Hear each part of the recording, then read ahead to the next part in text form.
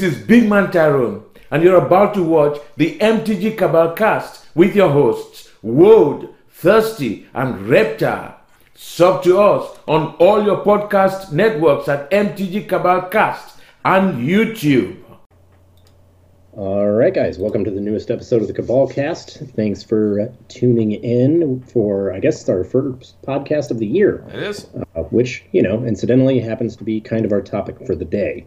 So before we get into picks, we're basically just going to be covering the year in review, what our biggest hits were on picks, what our biggest misses were, what we want to see in the next year, realistically and in a perfect world, which it's Wizards of the Coast, so we are not there. We'll never make it, yeah. Ever. Nope. Yeah. It was an interesting year for us because we did a lot of work ahead of time of announcements around day of, so some of our picks were surrounding things like old school changes, middle school changes, not just WotC Banner, but trying to get out ahead of things. And the one things that we don't do is freeze the price on our picks. Yeah. So everything that we do is running. So if you were to sit on these for an infinite timeline, you'd basically be able to watch them, grow and shrink accordingly. And thus we've put our little piece together for this. Yeah. So we'll start out with the highlight here, which is our biggest hits. And we're going to break these out into biggest by dollar amount and biggest by percentage, because these are going to actually matter, as you'll see in a moment. So we just discussed yours off air, but your biggest dollar amount wise was actually Time Vault. Yeah. Which I'd said, originally when I picked it, you can pick it up for $500 now. This should easily be a $600, $750 buy list, which is actually at GPs, you can get $750 to $900 for a near mint one, depending on the vendor you go to. Yep. And numerically, the price went up by $101, which sounds like a lot, but it's only a 17% increase over the price when I picked it. So that's why we broke it down. Yep. And for me, this pick was actually a Battle Bond box. It was not a single. It was a sealed product, which we don't really like to pick on a lot unless there's something ridiculous going on with it. And Battle Bond had just been in a lull for a long enough time. We had started to finally see movement on a lot of the cards, but the box prices were staying pretty stable. So I suggested that people pick up a Battle Bond box. At the time, it was $168, and at this very moment on TCG Player, it is $191 for about a solid $22 or $23 gain. But that was not, again, larger percentage-wise. Moving on to that, this was your spicy pick. Yeah, it was, people laughed. Foil Thoughts of Ruin went from $371 to $1114, which was a 200% increase. So it is now settled at about $11. I was able to out my copies for $15 each to Card Kingdom when this card spiked literally like 3 weeks later, which I believe was on a Command Zone video, just incidentally. Yep. But that was, at the time I justified it by saying it's a big, stupid red card in EDH. Something's going to happen that will make this spike because it's a big, stupid red card. And sure enough, it was a big, stupid red card that spiked. Yeah. That's just how it works. I'm going to bring this up real quick, if I can get Gather to cooperate so people can see this thing. Straight from Savers of Kamigawa, everybody sacks a card equal to the number of cards in your hand. Yep. It is a big, dumb red card in the big, dumb red deck. Kind of parallel to this, and I wasn't really paying attention because I just happened to have a copy for EDH. Foil Zozu also jumped. Yeah. And so like Mono Web and Burning Sands, a lot of the cards that kind of go into the archetypal mono red or heavy red LD style deck or Punisher style deck actually went up this year at various points, but almost like they all eventually caught. Yeah. And this was like, I remember when I picked it, both of us were like, we kind of forgot this card existed. Yeah. But it does. And someone's going to make it pop because of that. Yes. And that's just where it ended up. Yep. For me, my largest percent growth was F&M Yixlid Jailer. That went from $1.60 to it's $6.50 right now. Solid 300% increase. This was actually picked. I wanted to check the timing on it in December of. Actually, the way I did this was wrong. I looked in the last year of the podcast, not 2019.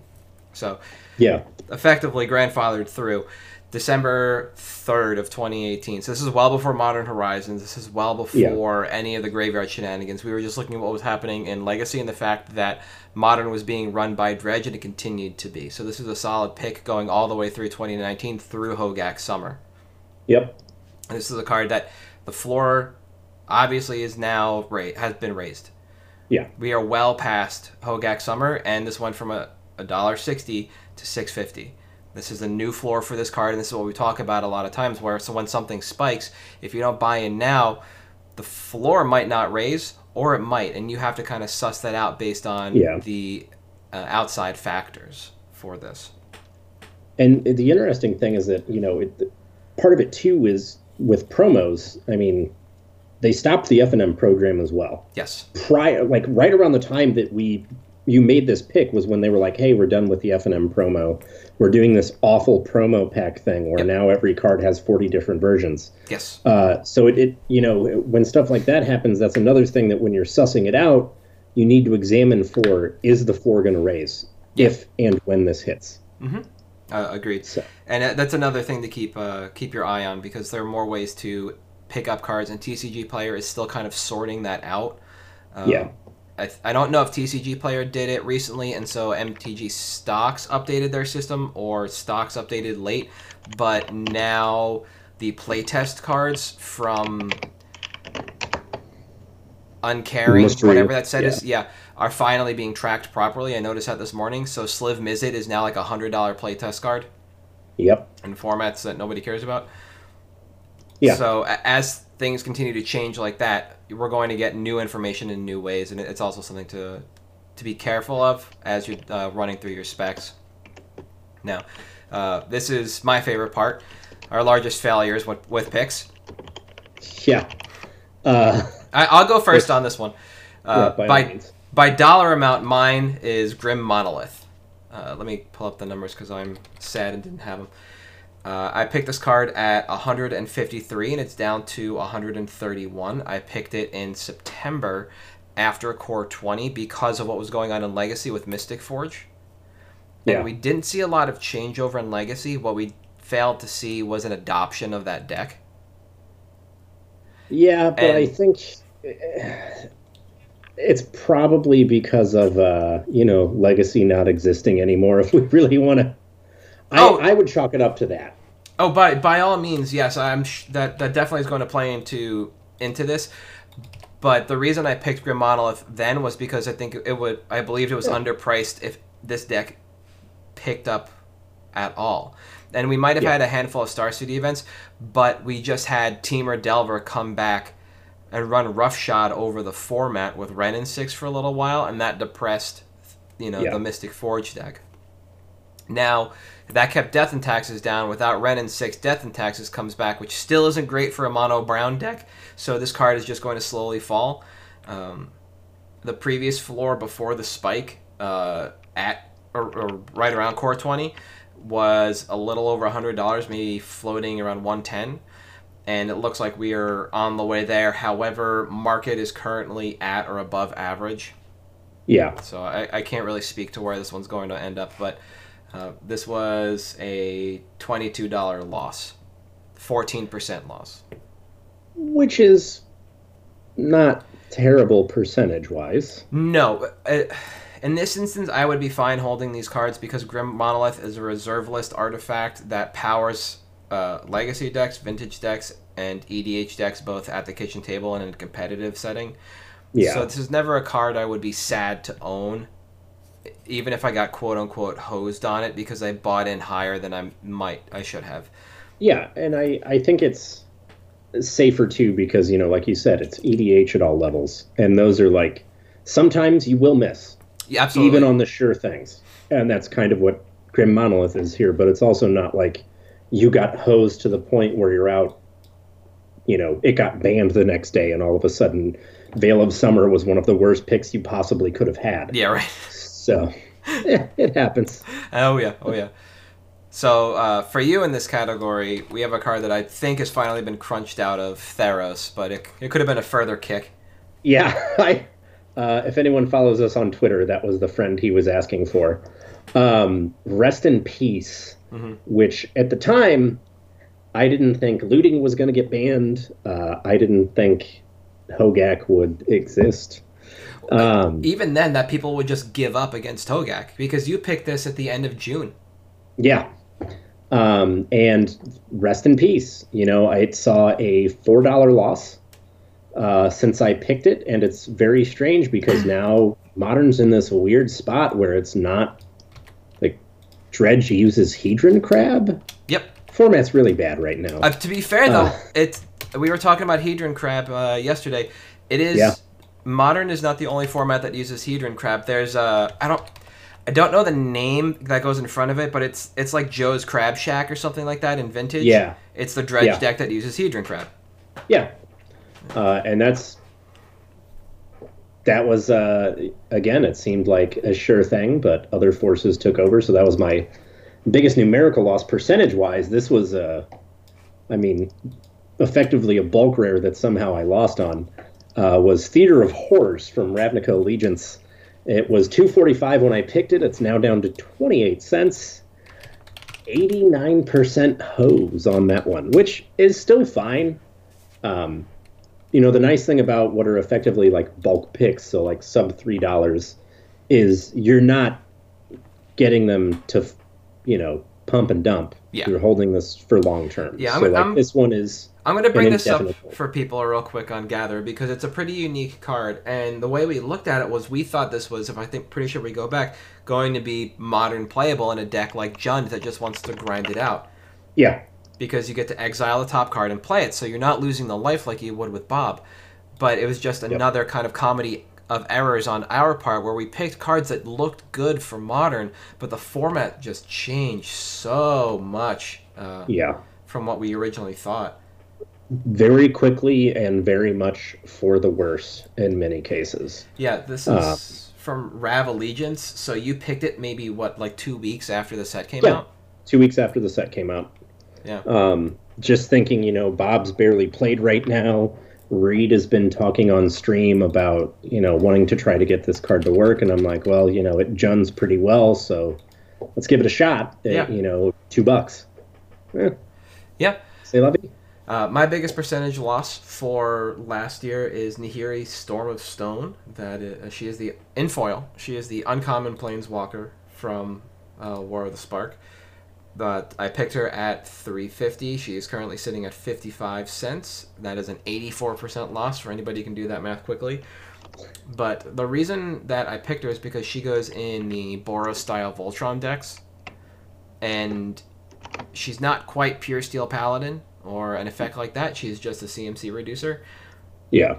But we figured that the foils of these cards would be more sought after than they were, but it looks like we have 50 different versions of each of them too now, so. Correct. And the glut of War of the Spark that was open that we didn't predict in both English and Japanese has effectively pushed the prices of all these cards down. It could happen in years down the road that these will pick up again. It could be that the pre-release promos are the way to go because they're the more unique versions because they have the stamp. So there is still opportunity here, but if you bought in at $3.50, it's going to take a while to get back in. Yeah. At 55 cents for a foil planeswalker that actively can have a home in a number of EDH decks. I want to check rec real quick. I still think this is a decent buy, especially if you can pick them up in trade. I still think it's really good too, especially, the alt art Japanese foils are only like $8 TCG low. Yeah. And it's I'd mentioned when you picked it that I think it's one of my favorite casual EDH cards out of the whole set. Yeah. Because it does slide into that archetype that needs it. Yeah. And that's great. Basically looking at Nahiri is not in a lot of decks. 348 in the color combination total. That's 1% of the 56,000 that have been submitted. But you look at all the generals that Nahiri is paired with: Akiri Lionslinger, Aurelia, Jorkadine, Gisela, the original one, Feather. Both Aurelias are on here, actually, and Kaikar, and you just see a lot of decks that want to rely on equipment-style spells, and these abilities are really good for this card. Yeah. And the only way you're going to get your money's worth on this card, if you're looking to buy copies and sell later, is if you move into a foil or the Japanese version. Yep. That's just kind of the way it is with a lot of these uncommons now. The rares are a little different, especially with the stained glass versions hitting. So Yeah. that's that. Well, and Nihiri has a stained glass version as well. Yes. So. But I didn't. Was Nihiri available on the secret layers? I didn't see anybody report her, but that doesn't mean she isn't there. Yeah, she's listed on TCG under Nihiri Storm of Stone, Secret Glass. Okay. Or Stained Glass. Yeah. All right, fair enough. So those were our misses, but I do want to bring up one unique miss that I think we're both very upset about for the same reason. I think it was 2 years ago, maybe a little more, when the Cabal was still nation. I had been quoted as saying that Paradox Engine would be a $50 card Yep. within 2 Fuck. years. God. And it was on its way, and then it got banned. When we picked it on the cast, February 25th, it was a $17 card. It is now $5.50 with a difference of 67% in the net. Yeah. There's talk about it in Pioneer, but that's not going to bring it back to what it was. And the rules committee hoisted us on this one, and it generally is not an entity that we think about when we make our picks. Yeah. I mean, if it was, then Well- I would just pick Painter Servant every week until it was unbanned. But here we are. Yeah. Yeah, it hit $40 on March 19th this year.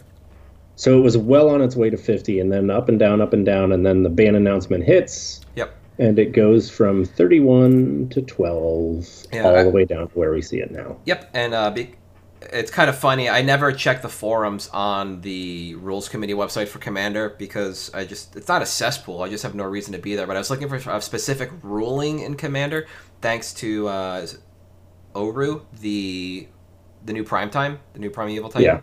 Yeah. Because we were looking at the card and just dissecting it, and aside from the Exile 5 effect, when you escape the card for 2 green and 2 blue, you could effectively play it as your commander and sack it in response to the trigger and do some shenanigans. Yeah. And when I was looking for a specific rule for commander, I just jumped into the rules forum, and I can't tell you how many posts in there underneath the one from the rules committee that says, "Don't ask us to ban cards," say ban Cyclonic Rift. Yeah. So you've got Paradox Engine gone. You have Painter Servant and Iona mucked with. Swapping. Yeah, swapping places on the list. And apparently the majority of the format wants Cyclonic Rift gone, but they're just sitting there with their fingers in their ears still over that card. Upheaval banned. Sway the Stars banned. Cyclonic Rift doesn't reset your lands, so that's still cool. Yep. Great. I mean, I guess because Armageddon, Desolation Angel, and Desolation Giant only hit lands, they're fine in the format. But if you're going to make a Pillow Fort format, or a Pillow Fight format, whatever you want to look at. But those are sorceries. Alright, that's fair. I mean, with Leyline of Anticipation, you can do a lot.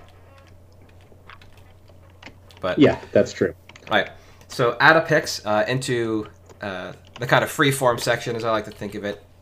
One of the what I figure we spend the most time on is the biggest disappointments for the year.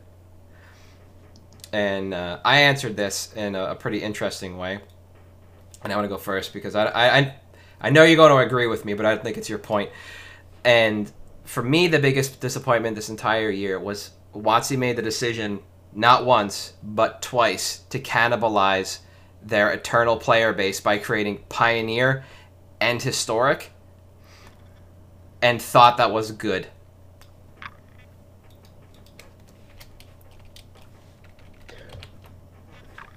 I wish I could make as much money with my head as far up my ass as Hasbro and WotC do.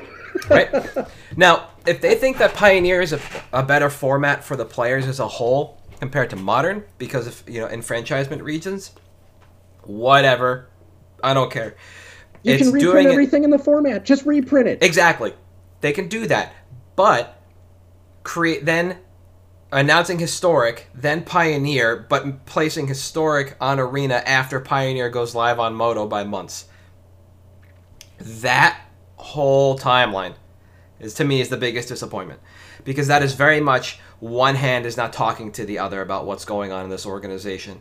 It demonstrates very clearly that there are people working on digital that have their idea of how they can get their players to play the game, and people who are working on paper and Modo and to get players to play the game. And they do not work in concert or parallel. Nope. They just work at their own speed. They present their ideas to possibly different people and get them okayed. Nothing ever seems to trickle up to one person who can say why. And if there is a moment where they say, oh, well, they're doing this thing, nobody seems to have that moment and say, we should stop. They're just like, we're going to keep going with these two completely divergent business plans. Yep. You're never going to turn historic into Pioneer, and you're never going to turn historic into modern, but they are putting modern cards into historic. Yeah. Which is ridiculous. Why couldn't they have just picked a name, stuck with it, announced it for Arena, and then announced it in paper as well? Why can't it? They had the time to backfill, and they obviously can put modern and vintage cards on Arena. Yeah. Like, it just doesn't make sense to me. And I understand, like, they want them to be two different products. Yep. That's fine. And I understand that, if we're being honest, they probably just came up with Historic on a whim because they realized Standard was bad and they were losing players on Arena. Yeah. And that's fine. I'll give you that. I will give you that. Just put Pioneer on there because you know it's in the pipeline, presumably. So announce that this format is coming instead of just shoehorning something together and being like, all right, well, here's this completely unique format that means absolutely nothing. Yep. So I don't. All right, I'm gonna give a list. All right, and then I'm gonna pick one from the list. Okay. Stopping Legacy. All right. Whatever they're doing with banned and restricted announcements, just not doing them, I guess. Yeah, that seems like to be the thing. Cannibalizing your Eternal player base is a good one. Dropping the ball on competitive play 4 times in a year. Allowing Marcio Carvalho, a known cheater, to be in the MPL. The GP changes, which I guess has more to do with Channel Fireball, but giving Channel another year with the GPs is a problem. I think from a player financial perspective, I think the banned and restricted announcement is probably the worst one. Because, and it's really weird because they pointed it out in their explanation that we recognize it would feel very bad for people to test or whatever, and then their deck just gets erased the week before an event. But we think it would be worse if they have a bad tournament because the environment's bad. Well, they're going to have a bad tournament either way. Like, if I'm testing for months with a deck, and the week before the GP or Pro Tour, whatever that I'm going to, you're like, by the way, 2019 design year is banned. It was a mistake. We never should have done it. Yep. That's mistake number 6, the 2019 design year. I'm changing my answer. That's it. Okay.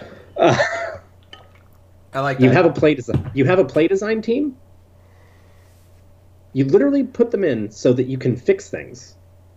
And then not only do they mess up design for an entire year, in doing so they mess up vintage, they mess up modern, they mess up legacy, they mess up standard, they mess up Pioneer before you announce the format. So from the top down, because that poor design affects every level of your product. Yep. It affects your ability to sell Arena. It affects your ability to sell Modo, which I guess they still want to have. It affects your attendance. Yeah. I mean, I could not have imagined if you had told me 4 years ago that I would go to a GP and day 2 would be 62 people because the format was so bad. I would have thought you were crazy. But at GP Columbus, it paid out to top 64. Yep. Or, sorry, Oklahoma City, it paid out to top 64, and day 2 was 62 people. How can you get things so monstrously bad that there is so much loss of faith in your product that the competitive game space, which is one of your selling points for the game, that you can play this game and you can make a living doing it, because now we have a 75-step IKEA instruction ladder that we can follow to become a professional at this game. How can you get it that wrong? Yeah. What I like about the competitive play fuck up is that people thought it was like competitive play as a whole, forgetting the fact that there are alternates to WotC competitive play, and in large part they suffered for a while. And then Star City just had like an almost 900 person team event in Columbus, Ohio, with, I think, I'd have to look, Ricky Hayashi posted the numbers. Yeah. It's like 892 for the main, and both classics totaled 450 on the dot. But WotC can't get these people, like other people, to come out to their events. The Star City event leads to a pocketed invitational, which eventually does lead to, I don't know how, because it's part of that ladder you mentioned, to paper events, I think. Whatever it's called now. Mythic Championship, maybe. The paper one, maybe. I don't know. Right? But you have to go jump through all those hoops to get there. But people are still coming out to the Star City circuit to play in that pocketed universe compared to the much larger one. So something has gone way fucky. Yeah. With this space. With the way Wizards is handling any of this. Yeah. I don't understand, like, it's not even, like, you're the primary provider of this product and somebody else is doing it better.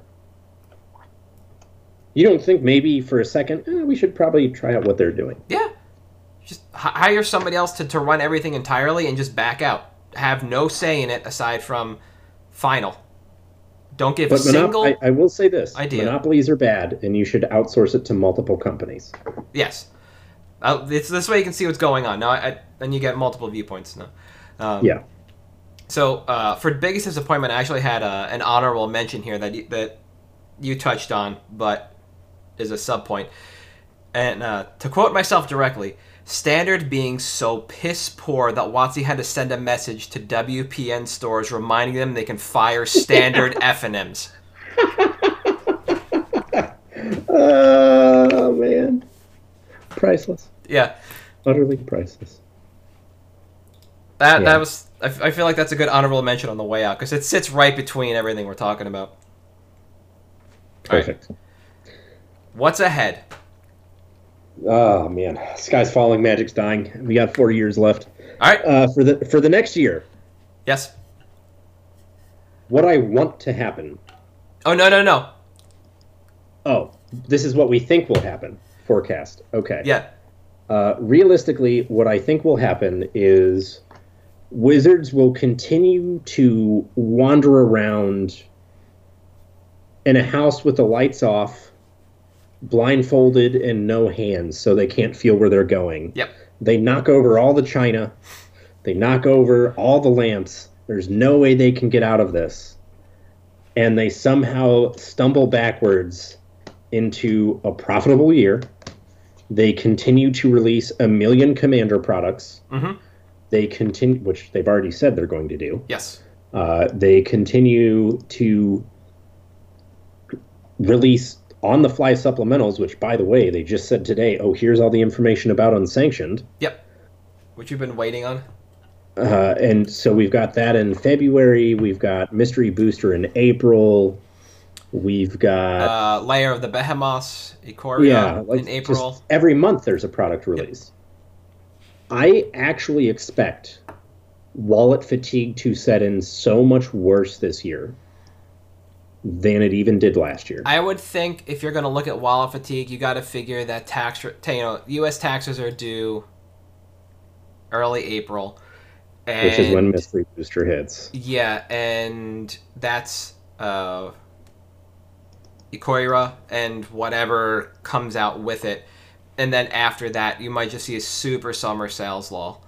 We have a core set in the summer, and it might just be that Standard fatigue that they like to kind of misquote as being people not enjoying core sets, which is, for the most part, not the case.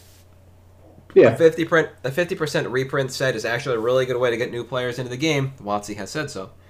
But a lot of people don't buy into a core set because a lot of people who have been playing the game forever don't want to buy a set that's full of 50% reprints. It does nothing for them outside of pre-release events. Yeah. And they could just buy the singles from the other half of the set. Yeah. So they got to come to grips with that. But for myself, I've got 2 bullet points for this.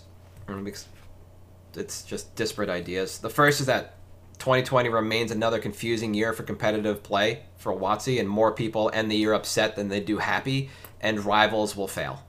The idea of that rival league will fail.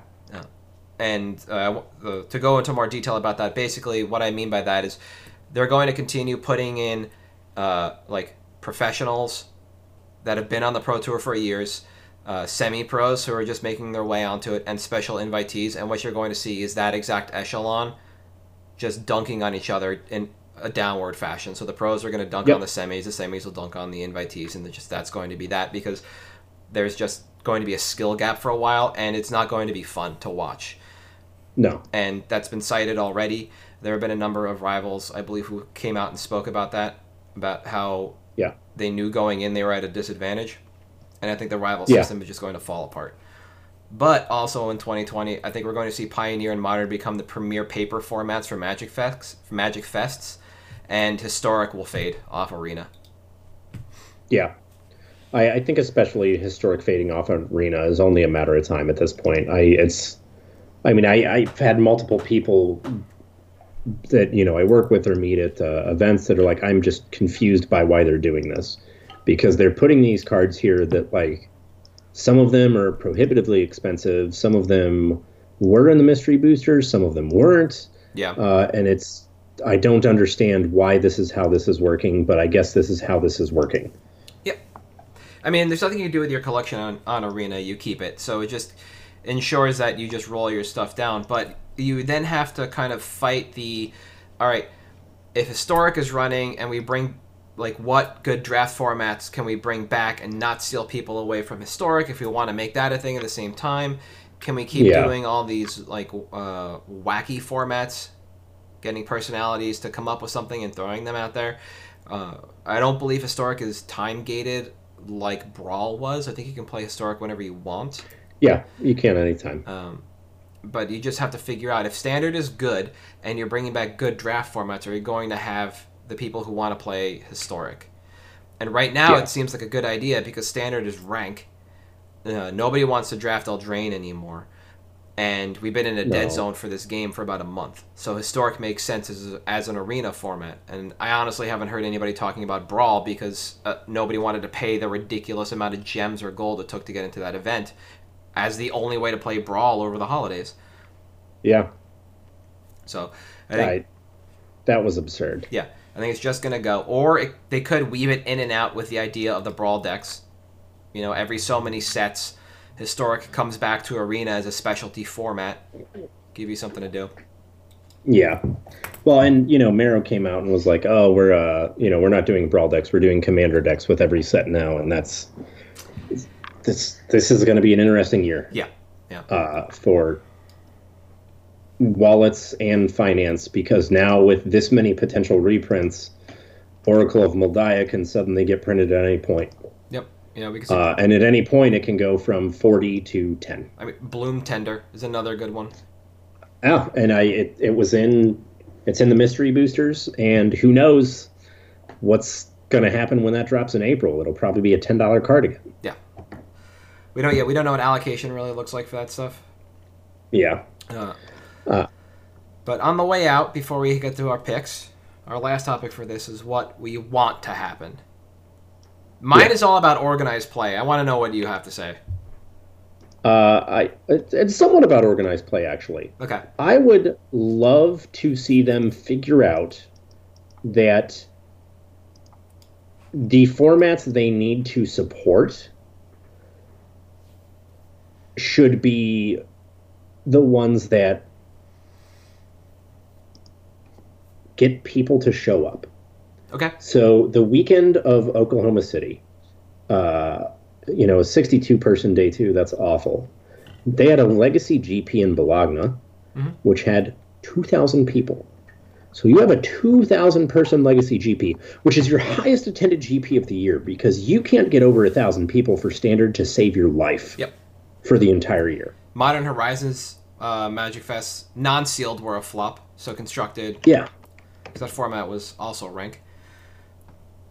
How can you not understand that format, that those community-driven formats, your legacy, your vintage, that type of stuff is actually important because that community they're dedicated, they've stayed with you, they travel, they spend money. Mm-hmm. And if you want to say that your emphasis is on the community, you need to have your emphasis on the community. Yeah. I want them to do that. And I want them to stop releasing new products every 2 weeks. Oh, I think that's good. I like the idea of emphasis on formats because it also speaks to the fact that you can't keep running a GP Vegas every year and expect it to be the same circus that the first two were. If you want to do that, then you should make another destination GP. Put it in a major city so that it's easy to get to. Vegas, sure, it's easy to get to from within the US, but it's not that easy from outside. You have to connect through a number of locations. Yeah. And you just make it a format that people want to play. So that's where you put the legacy GP of the year. You know, with vintage sides because you don't support that format any other way. And you know what? You'll get people to those events. You could even run the 3 format GPs if you want and do legacy, modern, and fuck all. It doesn't matter. Pioneer. Who cares? People will come out to those events if you sponsor them or you set them up properly. And I think that's really... I think it's going to be really important moving forward that they actually see that. For myself, I wanted to see them actually have a plan for the rest of 20... I know, right? The rest of 2020 in regards to the organized play format. Right now, we're in like the back half of whatever season number they decided to give 2019. Like, I think the first Mythic Championship of this year, the paper one, is technically like the last Mythic Championship of the previous year's season. It's like the extended season. Yeah, because it's like car release years or something. Yeah, and I basically, once that's done, they haven't announced anything after that, I don't believe, in regards to organized play, and I'm hoping that's because they have an actual plan for paper organized play. Then they have that locked in. And both it and the Arena Mythic Championships make sense. Because right now they just seem to have arena events at predetermined times, yes, but aside from handing out invites to very specific people, I don't know what's going on. I know a number of people that have hit very high-ranking mythics, somewhere in the top 25 or 50, and they don't get invites because they're not named players, but then you have Red Bull who did that event, and one of the players I knew was able to apply to that event just based on their mythic ranking. So, and I think that's likely within the next couple of years where organized play is probably going to go. Is you're going to see people like Red Bull pick up this slack of like, well, I mean, it's not the Pro Tour, but you're clearly good. Yeah. And if you just want to make a bunch of money to play, show up. Yeah, that would make sense for the rivals. Instead of just picking your rivals based on criteria that you don't really list as streamers, because that's what they do. There are no real arena tournaments, but if they go through a secondary circuit like that and that's how you choose your arena rivals instead, that seems like a much more vetted process than just plucking names off Twitter and Twitch. And not doing due diligence on their background. Yeah. Somebody else can actively do that for you, much like the judge program. Yeah. You just let another company handle all of that for you, and then you can just take the winners of those events. And it does bring out a bit of, or point out the enfranchisement that is this game, because that requires people to travel and pick up sponsorship, etc. But that is still a continued vetting process, because organizations that do believe in those players will sponsor those players to go out and play at home and then at these events. So it's just a continued vetting and a continued selection process that works in WotC's favor when they pick people out of that system that are winning or doing well at these events to play against, their named players for their those champion leagues. or whatever. Like, Yeah. And eventually break into the MPL. yeah, Because otherwise, like you said, it is that IKEA ladder instruction with extra parts yeah, to try and get it's awful. in. Yeah. So that's what I would like to see happen next year, just because I don't expect anything else to change. I'm sure they have a product roadmap that's locked into place that just has like that Mr. Crab meme. I'm like, hello, I like money. Yeah. But that's that. Ish. All right. Picks. Yes. All right. I will start since ours, or the one that I picked, is kind of taken off already. So Yes. if you follow us on Twitter, on Friday we tweeted out that, hey, it looks like there's some movement on Eldrazi Conscription. It's probably going to explode soon. Mm-hmm. Well, guess what? It exploded. So the reason for this pick was, of course, Storm Herald. I also think that, and you're going to start seeing this, I think, more and more with like EDH Staples and Ultimate Masters, that we're hitting the point where they're starting to recover and starting to recoup where they were. It was Prior to Ultimate Masters, Eldrazi Conscription was, I think, $10, $15, something like that. Just ridiculous. Yeah, it sat at a really high price for a really long time until people just kind of gave up on it for whatever reason. Yeah, and then it got reprinted and it tanked. And now we've got an enchantment-themed set and a card which fetches enchantments. Mm-hmm. So, of course, it started taking off. So there's still some issues with that. Actually, because you got to win it somehow. Right up till UMA, it was $15, so that was my mistake. Yeah, you're right, 100%. Oh, yeah. No, there's still some issues with Storm Herald because it needs to hit the bin, whatever. How are you doing that? There's no like alter effects in Standard for you to sack and get it. But that was my pick. I do have a bonus pick since that one kind of hit already, and that is Dream Halls. So Dream Halls is, of course, reserve list. So, there's that going for it. I also have noticed that some people are starting to run 1 to 2 Echo of Aeons in tests in Legacy. Yep. Now, the reason that's relevant for this is because Dream Halls allows you to discard Echo of Aeons to cast Force of Will, and then you can discard something to flashback Echo of Aeons. So I think it's only a matter of time before in either EDH or Legacy or some format, something like that happens. And if you remember years ago, Dream Halls was a hot Legacy deck for a brief period. Yes. We also had our high of all-time on the TCG low scale of $25 last year in May. Yep. And since then, it's been on a downward trend to be about $7-8 now. Yep. So that's great because it means it's easy to get it at $6 or $7. This is a card that even outside of any of the competitive play, whatever, it's just a casual EDH card that people love to mess around with. Yeah, and it does have a pedigree in front of it in Legacy. It is a combo card. Yeah. You mentioned it, but it bears repeating that you discard these cards, you are not exiling them. Yeah. So that means you can pass and flames them back, or Underworld Breach them back, or Yawgmoth's Will them back. So these cards are still available to you, like a lot of other effects where you would expect an exile instead. Yeah. So this is actually, I think, a 2-of in the sideboard of High Tide. Yeah. For a little while.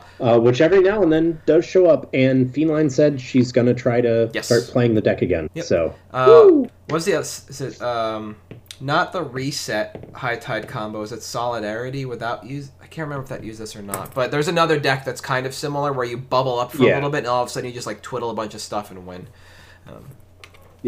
So it is there. If we want to go with the extra picks, this is something we talked about in our Discord this morning, and if I had to guess, they're all gone. But Grafdigger's Cage, for a while today, sat below CK, Cash, and Credit on TCG Player. If you sorted for 4X, you could probably buy, I think, at 20 below the CK threshold when I checked, and now they're probably gone and sitting at 150 or above. That's 160 for the 4X is the cheapest on Dark Ascension. Yep. So this is what is printed 3 times. It has its Dark Ascension printing. It has Mystery Booster. It has Core 20, and I think there might be one more that I'm forgetting. Modern Masters 17. There it is. It stops Escape. Yeah. Flat. Sure stops does. Escape. So we were talking about something else to work with Escape when we saw not the Titan, but something earlier in the day. And I was like, yeah, that works all right. Ashiok. Somebody brought up Ashiok. And I was like, yeah, that's not bad. Yep. You just take her up, get rid of the graveyard. Cool. And then somebody reminded us that Grafdigger's Cage is still in Standard. A little while later, we found out that this card can be bought for less than buy list. And CK was buying Infinite of Core 20.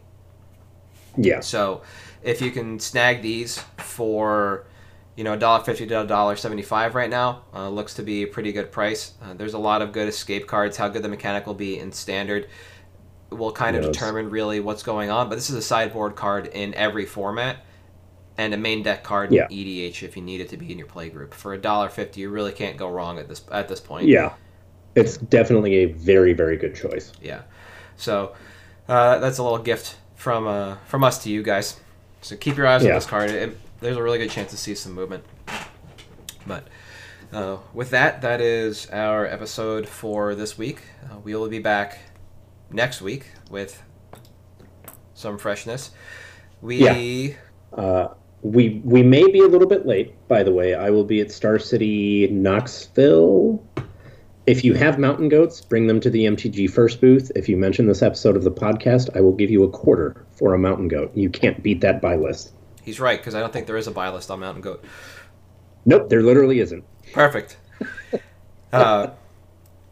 Before we sign out, one of the things I want to mention is that we are looking for listener feedback. We don't like to beg for subscriptions or 5-star reviews. We just want to hear what people have to say about the cast, because that's how we improve. So positive, negative, neutral, it doesn't matter. We want we want it all. Send it to us on Twitter, on Facebook, directly on YouTube. We get it all eventually.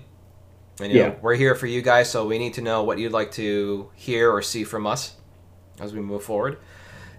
We have decided what we're going to be doing for our giveaways in the year 2020, and I think we have another giveaway, technically our last giveaway of 2019, because it was purchased in 2019.